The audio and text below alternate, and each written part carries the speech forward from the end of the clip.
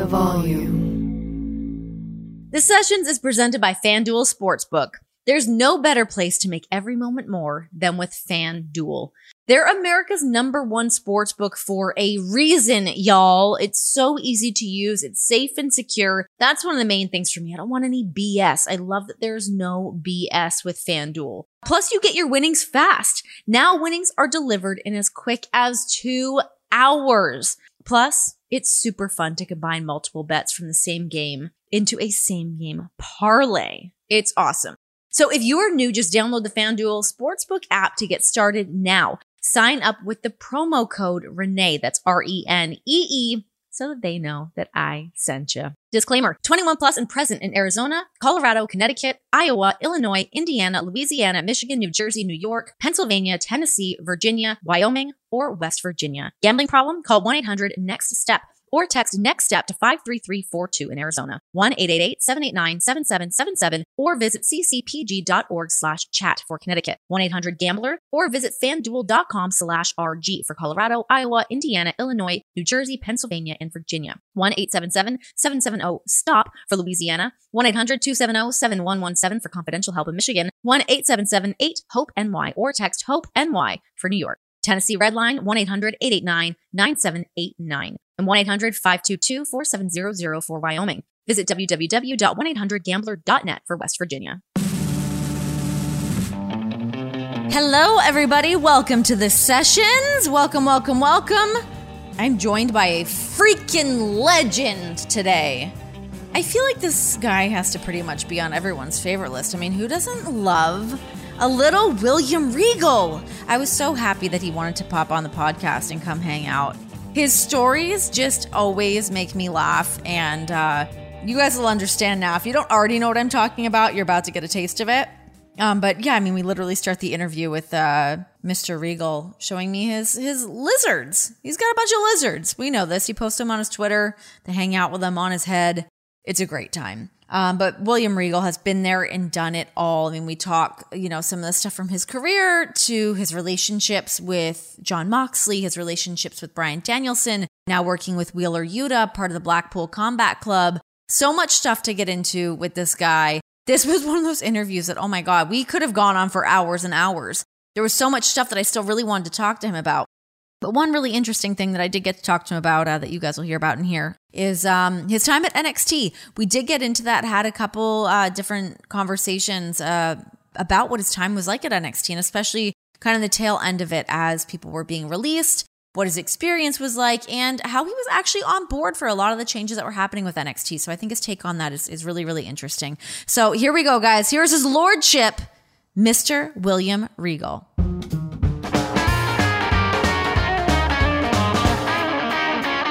I apologize because I am in my reptile room as usual, and it is incredibly hot. Well, you look like $1,000,000. Lies to start the day. There we go. I'm getting stared at by my lizards who are usually crawling all over me.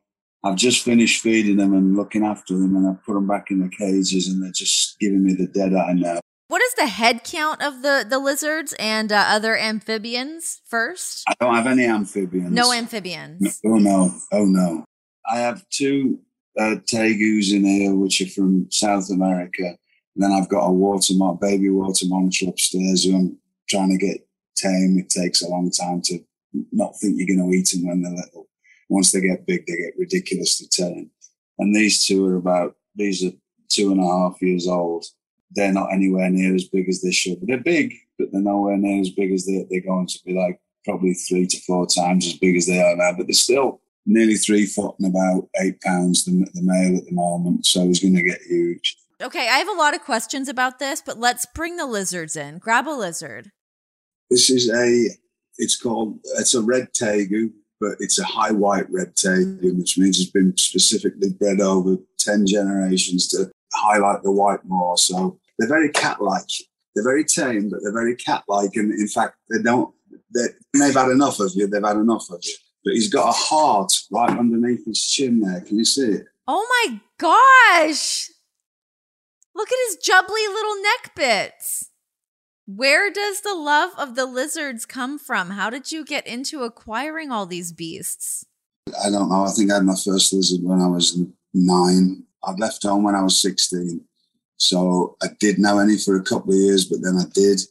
And then once I met my wife, and we got our first place together when I just turned 18. And I've always kept something since then. Obviously, I was traveling a lot, so my wife looked after me. I used to keep spiders. My wife hates spiders. You hear these stories of people coming home and finding the wives with another fella. I come home, and she denies this to this day. I come home one night and I found my wife with one of her knitting needles trying to stab my tarantula to death because it was trying to get out of its cage. It was crawled up the side of the glass and was trying to get out. So I'm not allowed to have the spiders anymore, but I have the lizards. I got 2 here. I got, like I say, a baby water monitor. Water monitor is the second biggest lizard in the world. A friend of mine called Kevin McCurley, who's a genius reptile breeder in Boston, just outside of Boston, New Hampshire. He bred this specific locale called the Guru line, which probably will only get, as a male, get to 5 feet and about 50 to 60 pounds, whereas a regular male will get to 8 feet and about 100 pounds. The lizard that I just showed you and the species of lizard tegus are the crossover animal between reptile and mammal, because they are very, very mammal-like in the way they act. And they're also, up to now, the only reptile they've found, because they're cold-blooded, that can increase their own temperature by 15 degrees. You make this sound like charming. Like, I wouldn't have thought that I'd be interested, but now I'm like, wait, do I want to dabble in the lizard world? They sound so sweet. There's some incredible small, beautiful lizards like gargoyle and crested geckos and leopard geckos and bearded dragons, which grow to nice sizes and are very easy to look after. When you have big lizards like this, you end up needing room size. Like I'll have huge cages now. They will have like half room size cages, and the water monitor will have a full room size cage, and they cost a lot because we are in this room and it is incredibly hot. I've already had to wet my hair down this morning. My hair is going to look as limp as a priest's handshake by the time we've finished this. Let me say this. John and I were watching some classic Regal moments this morning. You really have a really great head of hair. Really, your follicles are on point. You've really maintained a lush head of hair. Oh, it's lucky. All the stuff I've gone through as well, you think it fell out by now, right? You mentioned your wife earlier. You guys have been together for so long. What do you attribute the longevity of your relationship to, and like keeping things alive and keeping the spark alive? My wife being far more wonderful than I am and looking after me and being an incredible person and taking care of everything when I was away.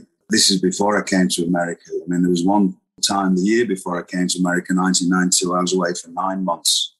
Then the year I came to America, 93, we saw each other. She came for 3 months of the summer because that's all she was allowed to come for because of visas. We have a silly sense of humor and it gets us through things, and we laugh about stuff and sometimes don't. And that's life. We've got each other and that's what matters. And another thing is she doesn't, from the day I met her, she doesn't like wrestling in any way. So there's no wrestling at my house. My sons were brought up without any wrestling apart from coming to 1 week a year. They'd come in their school holidays with me. William Regal gets left at the airport. And I used to have I had a very strict rule with that. Even to wrestle in Atlanta, I live south of Atlanta, but to live in, I had to go past the airport to get to the arena in Atlanta. And that's when William Regal switches on and Darren switches off when he comes home. And there's not a picture of me in this house anywhere of anything. You wouldn't know I was a wrestler. And I think another thing, a true part of that is the fact that I go away a lot. We don't get on each other's nerves as much as we probably. Well, it's not that my wife gets on mine. I would get on hers. I get up this morning and I'm doing Elvis impressions, and she's just looking at me like I've just dropped out of a dog's backside, like you mental. I feel like your wife and I could probably, we probably have a lot in common when it comes to the ridiculous things that happen in our households. you've both chosen to spend your lives with rogues. And I think that's what attracts me to your husband. And rogues spot rogues. And myself and John spent so little time around each other, except for a few car rides when we first met. This was mainly on him because he likes to keep his mystique about him, which is what I liked. And if we were in a car and maybe Claudio was there or something, but we sort of, I don't know if that was him purposely trying to like keep this thing going with us, because we used to talk a little bit about that nobody has any mystique. I remember John saying to me once, this was when I first met him, nobody has any mystique in this job. And I'm more open to it, but I still keep a bit of mystique because you don't know what the character's going to be. What about with Brian? What is the relationship like with Brian? I mean, you guys go so far back, especially early on for Brian's career. What is your relationship like with him? It's more of a friendly, chatty relationship, but it's always been like that. I ended up inheriting the training job at Memphis Championship Wrestling. I came back to WWE there's a few myths about how I got back to WWE. They're not true. Back there at the beginning of March, starting on the 1st of March, I went to Memphis Championship Wrestling for 6 months, being told by Jim Ross, you'll be there exactly 6 months. And as long as you don't do anything silly, which my life would change the year before, I just go, no, that's the end of that. Whatever I was going through before, just moved on. And I was there exactly 6 months. I had a certain match at a point a lot of people know about, but I had a match that went on at a Brian Pillman show at that time. That's what we were watching this morning, was that match. John really wanted to get into that. I've heard stories of that's what got me back in WWE. I was already getting paid by WWE. They were seeing my stuff every week from Memphis and getting reports about what I was doing. That just happened to be why it was going on. Why does that match feel so special? It seems like that is kind of the standard bearer for a lot of professional wrestlers to look to. It's just another day at work to me, because we've been doing that kind of stuff. You're being humble. No, but there's videos with Chris. You can actually find one. I think it's on my birthday, 10th of May, 1993. There's one on YouTube of me and him doing that same style of stuff in some little place in Tennessee for WCW, and people hadn't got a clue what we were doing. We were doing, that was what we did. Anytime we got to wrestle each other, we did different stuff than everybody else and a different kind of whatever. So it was just, we got booked together, we turned up, and I don't mind telling that story. I know it's a touchy subject and it should be, but let's separate whatever happened to the actual talent and the person. I had pretty much of a plan of what this match was, because it was stuff that I either knew we could do or we didn't need to talk about. We just react off each other. But there is a myth out there that I got hired back by WWE after that. I was already working for WWE. I finished getting paid for WCW on the 28th of February 2000. I started getting paid by WWE on March the 1st. And then March, I think it was about the 8th or whatever, I went to Memphis. I was there for 6 months, and then I started coming back on doing little bits. And then the first thing that I ever did was with Chris Jericho when I did a Goodwill Ambassador thing, and it was 6 months exactly, because I went to Memphis and we did some incredible stuff there. Less than a month, Brian turned up. Brian and Spanky and Lance Cade and a fellow called Shooter Schultz, who were all from Shawn Michaels School. And I was going to the training, and then when everybody left, I'd stay in the ring on my own. And that's all of a sudden, from day one, Brian and Spanky and the guy called, who gets no recognition anymore, but should do because he was ahead of the game on a lot of independent style wrestling, was Reckless Youth, Tom Carter. He was there at the time. And we'd train on all kinds of stuff because they were helping me as much. When people say I helped, no, they helped me far more than I think I helped them. And then they started showing me different Japanese stuff because I knew my stuff from New Japan, but then they were showing me all Japan stuff and that. So we were sort of doing all this incredible mixing of styles, and they were helping me more than as much, if not more, than I was helping them. But I was showing them old English stuff, or we were watching tapes, and we were just working on all this stuff. And so that led to my connection with Brian. And then it went from there. You know, I got moved up to the main roster. Brian went on his way. Eventually, I helped. I don't like to say I did anything for him because it was just, he wanted to get good at that European style. I hooked him up going to England, which he did for the next 4 years. When he was doing independent shows, when he was back in America, occasionally he'd come and stay at my house. It was in the Atlanta area. He turned up once, he looked like the Unabomber. And I said to him, "What's the beard all about?"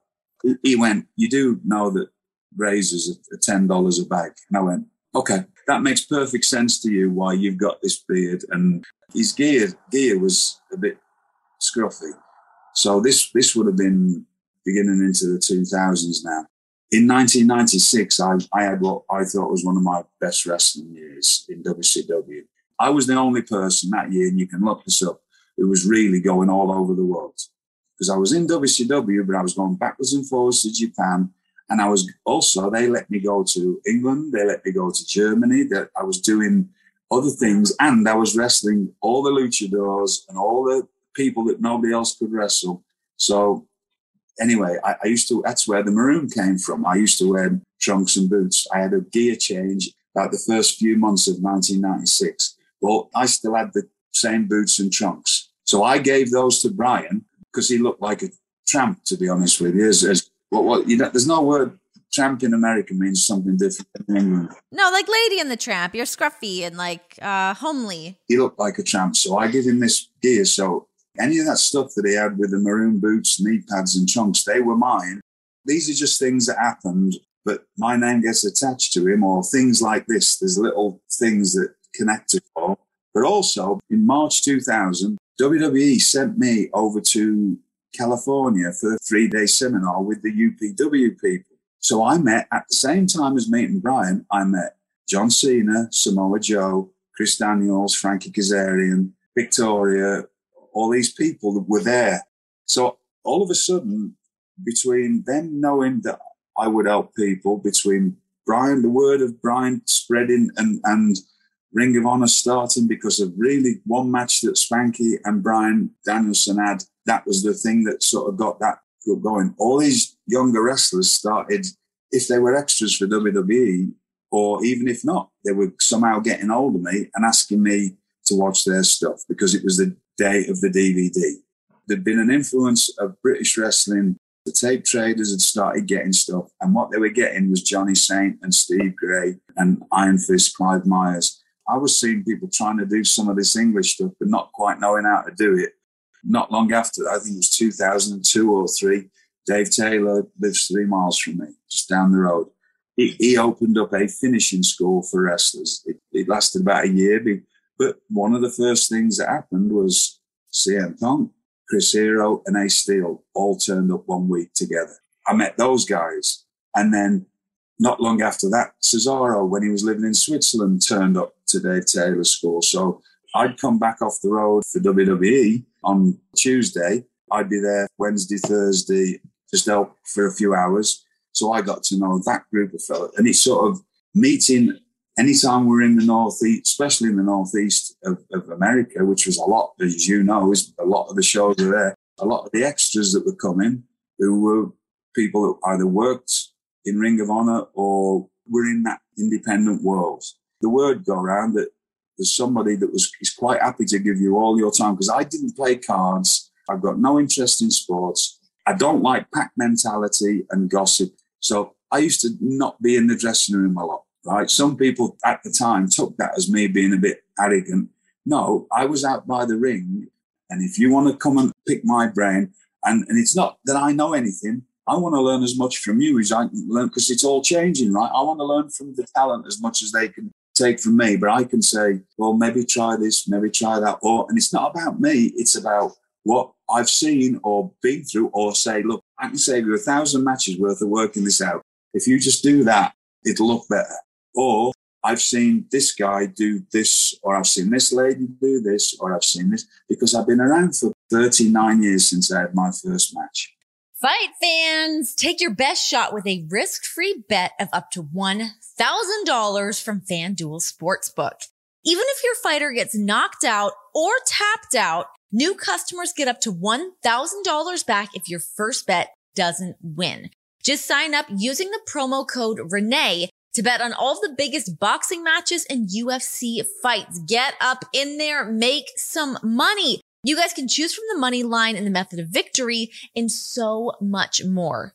FanDuel is America's #1 sportsbook. The app is so freaking easy to use. And when you win, you get paid real fast. And FanDuel Sportsbook has just launched in Ontario, Canada, my home province. Let's get after it. So to place your first bet risk-free, just sign up with the promo code Renee. That's RENEE. Disclaimer, 21 plus and present in Arizona, Colorado, Connecticut, Iowa, Illinois, Indiana, Louisiana, Minnesota, New Jersey, New York, Pennsylvania, Tennessee, Virginia, West Virginia, or Wyoming. First online real money wager only. Refund issued as non-withdrawable site credit that expires in 14 days. Restrictions apply. See terms at sportsbook.fanduel.com. Gambling problem? Call 1-800-NEXT-STEP or text NEXT-STEP to 53342 for Arizona. 1-888-789-7777 or visit ccpg.org/chat for Connecticut. 1-800-GAMBLER or visit fanduel.com/RG for Colorado, Iowa, Indiana, Illinois, New Jersey, Pennsylvania, and Virginia. 1-877-770-STOP for Louisiana. 1-800-270-7117 for confidential help in Michigan.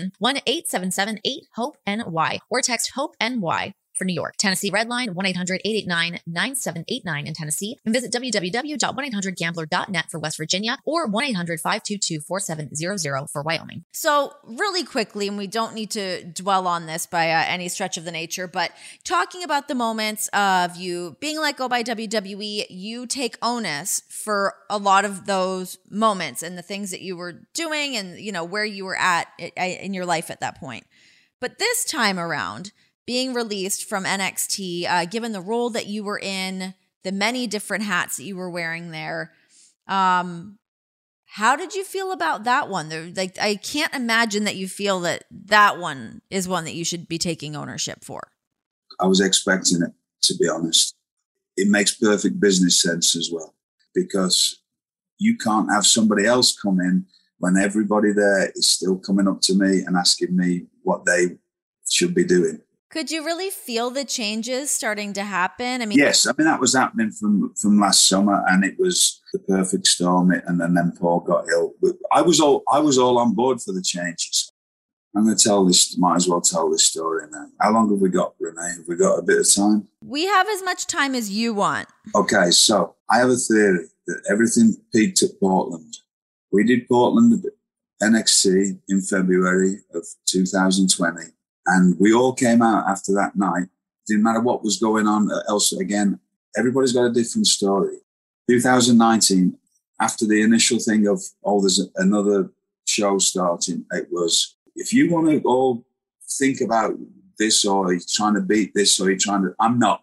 There's 100 other people that will be thinking about what's going on somewhere else.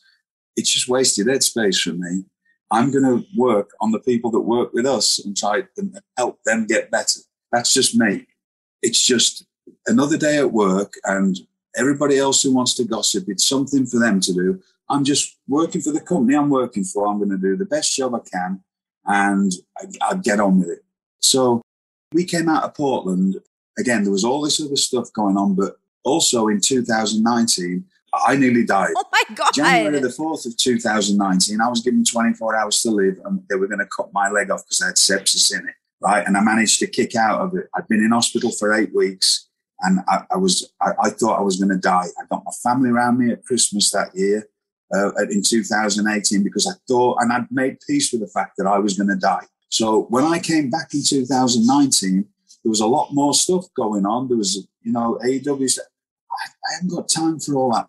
I need to make NXT what it can, I work here. Let's do this, right?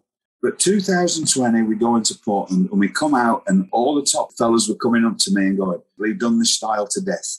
We've done everything. And there was people trying to figure out how can we change a bit of something because it's going to be more of the same from now on.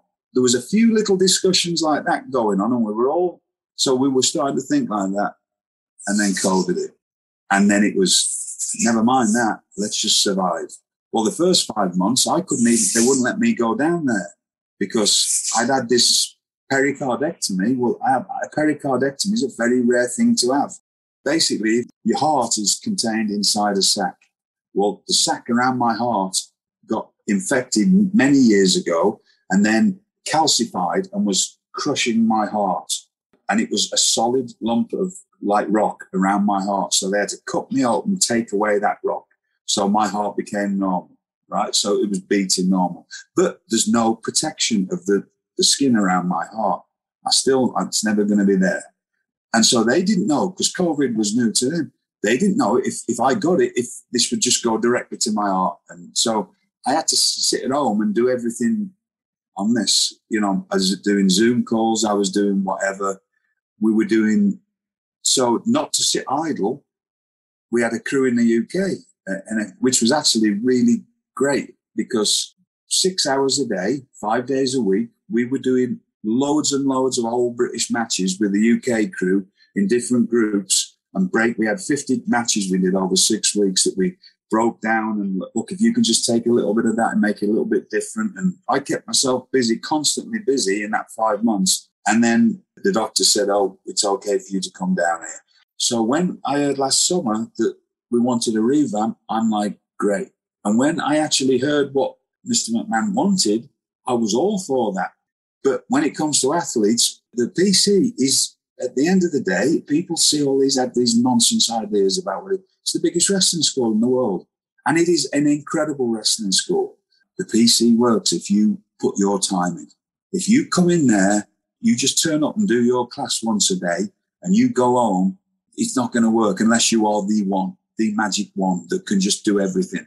You have to put your time in. And I know this personally. Sometimes the talent who are getting paid there, who aren't doing well, perhaps they need to look themselves in the mirror and realise instead of spending time on their phone, perhaps they should be in the rings trying to get better. I can tell you this from last November.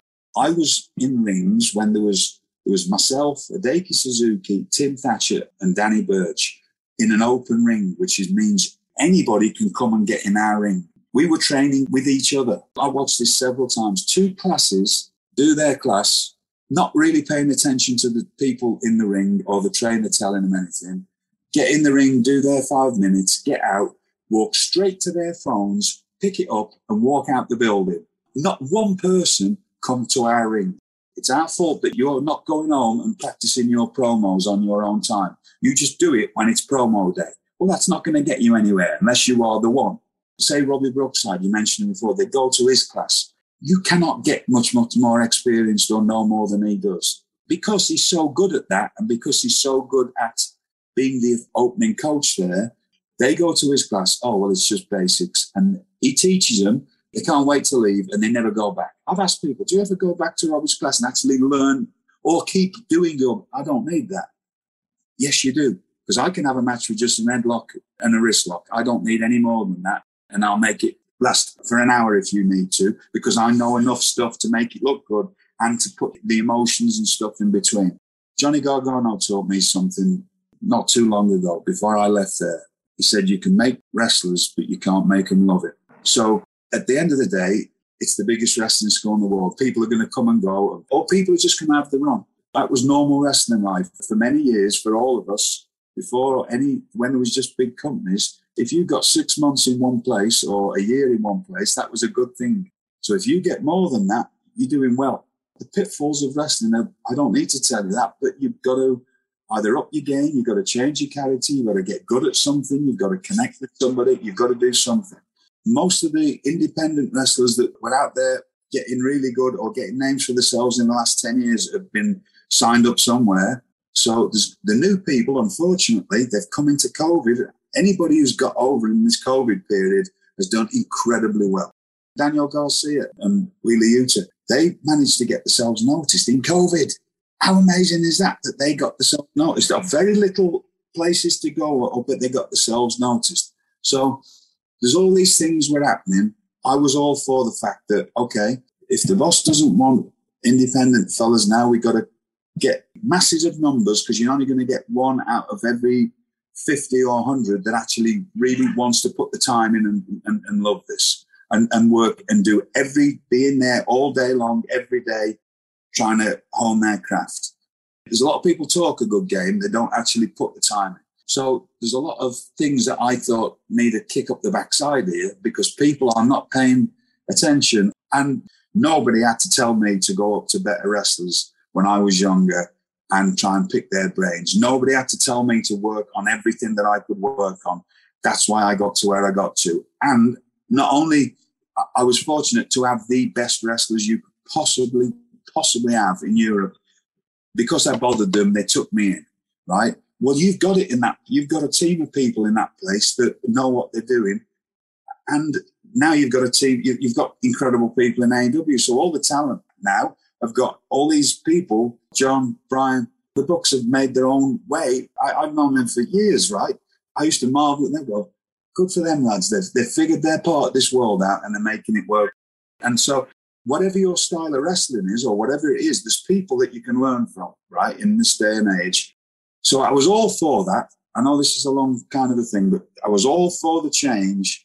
But then I also get that if you're trying to make a complete change, you might not think that I'm quite open. I don't know if anybody knew that I was very open to the fact that I wanted to be a big part of that. And I was, because I was very hands-on with the Creed brothers and very hands-on with Bron Breakker, right? I had an incredible run on the main roster and I have had the absolute greatest run possible in NXT. So if nothing else, the time came when it was time to go now. So it didn't become something I didn't like and move on. And so that's the way I look at it. Football fans, check out the 3 and Out podcast with John Middlecoff, only on the Volume Podcast Network. John brings his unique perspective as an ex-NFL scout to the Volume to break down all the news around the NFL and college football. Whether you're looking for game predictions, coaching searches, the ins and outs of the NFL front office, even an occasional golf tip, John has you covered. Download 3 and Out with John Middlecoff, only on the Volume Podcast Network. And now on to this new chapter, working with the Blackpool Combat Club. I mean, you guys are incredible. That goes without saying. Working with Brian, working with John. I love watching you do just about anything. Literally, like, the smile I got on my face when you first showed up with them. I was at home. I think I was watching with my mom or John's mom. And I was like, oh my God, it's happening. William Regal's here. He's coming out. But just the simple things from when you go from commentary, walking down the ramp into the ring, there's like a sparkle in your eye that is just tells such a story with such simplistic, just like the bare bones of the things that you do make everything just seem so magical and alive. And I love to watch those things. And you've been able to work with so many amazing people. You know, we've talked about a bunch of them throughout this episode, while also looking at the hats that you've worn and the talent that you've been able to kind of hone in on. So my last question to you, with all of these amazing people, I can't believe that I'm just getting to do my thing with this group because they brought me into this. It's amazing. And I'm like kicking myself every day when I get there. I'm with 3 that I really get on with. We're all of the same mindset about keeping the strength of the job and doing things a certain way. None of us are trying to overshadow each other because I trust them to tell me what they want. It works so beautifully. We just react off each other and that's all we do. And I get to just be whatever's built up of William Regal is a more than 39 years of being in the wrestling business, and then all the things that influenced me without realizing, the comedy and stuff and comedians from Britain and whatever.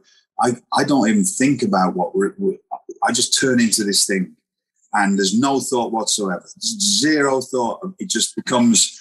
It's just second nature, and you leave me to do my little things and whatever. I don't know where. Half the time I have to think, where's that come from? Oh yeah, I did something the other night, and it just come out of me because I was thinking of a certain thing. It come out of me, and I thought, oh, that's from obscure British comedy show that I love. That my favourite comedian's in. It's like a cult thing in England, and there was one word, and I just said it when I got on commentary the other night and started laughing. And I'm like, if anybody gets this good, if they don't, it just adds like, but we're all like that. We all seem to be, as far as John and whatever John is his job, and he's created whatever he is. I don't know, and I don't want to ask him how he gets into whatever he is. I don't need to ask Brian, because Brian's is what he is, and Wheeler's doing whatever he is and doing that. So it's fun. So really fun. It's really great. I love watching you do your thing. You're the best. I appreciate you taking the time and getting to hang out with me. I could listen to you tell me these stories all day long, but I've taken up a good chunk of your day at this point. But I really appreciate you hanging out with me for a bit. Now, what was your last question? Because you said you had one more question. What do you think Claudio Castagnoli should do right now? Just be Claudio, because there's only 4 people that I have ever gone to Mr. McMahon or to Triple H with, who I have said, and this has nothing to do with the job, who I have said, I cannot tell you put my card on. That means I put my reputation on. I put my job on the line once for Sasha Banks. She was somebody I went because I knew her, and my first thing on the job was hire this lady because I see, and I said, if it doesn't work out, you can fire me. She's not one of them. That was a separate thing. I've only put my card to 4 people where I've gone and said, look, I can't tell you if they're going to draw you any money, but they are incredible at what they do. They are professional. They will always be there. They will represent the company well. Everything that you could want out of a person, and 2 of them was Brian, and Claudio was the second. So that's how much I think of him. And I just think that he needs to do whatever he feels is right for his family. If my words mean anything, again, it's not about what you think is right or wrong. If nothing else, to have the stabilizing influence of 1,000%. No, let me not say that, because that's stupid. It's 1,000%. 100% professional person who everybody can look up to and watch and learn from, and learn, everything that you could possibly want to be as a professional, dresses like a star, as a human being, speaks 5 languages perfectly, can represent your company anywhere. That's before we even get into the ring. If you're not if you can't find, you don't think that he's, then again, maybe there's something wrong somewhere. Because I would, if it was, I had any clout anywhere as far as that much stuff, I would be going. I would sacrifice some of the money from that roster to get rid of Pete. And this may sound horrible, to get him. I don't think that sounds horrible at all. I don't think that sounds horrible. I think there's so much value in Claudio. That is how much he would bring to any locker room. Agreed. So that's my opinion.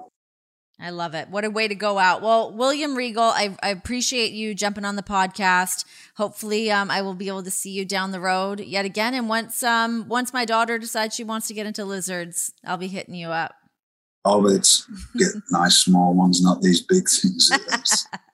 It is like having a tank running around you. Yeah. I mean, you have to lizard-proof everything, because they can just smash everything and take a lot of looking after. So, yeah. Well, it's been a pleasure, Flower. All right, love.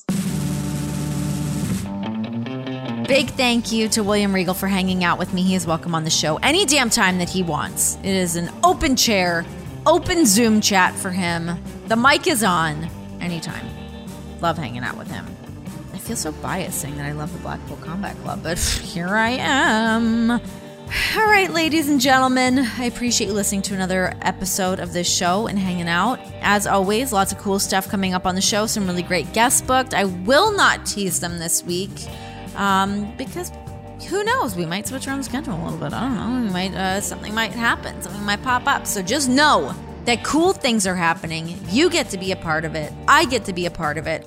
So to make sure that you're always a part of it, make sure to turn on, to subscribe, first of all, through Apple Podcasts, all those places that you listen to podcasts, to subscribe, and turn on your notifications. Also, rate and review if you could. If you don't mind, if you have a second, even if you just give a rating. I wouldn't mind the review, though, because sometimes I like to read them. It makes me feel better about myself. Unless, of course, they're mean. In that case, it does the opposite. Anyways, guys, thanks so much for hanging out. I appreciate you all, and I appreciate William Regal. I'll be back on Thursday. This has been The Sessions. Bye.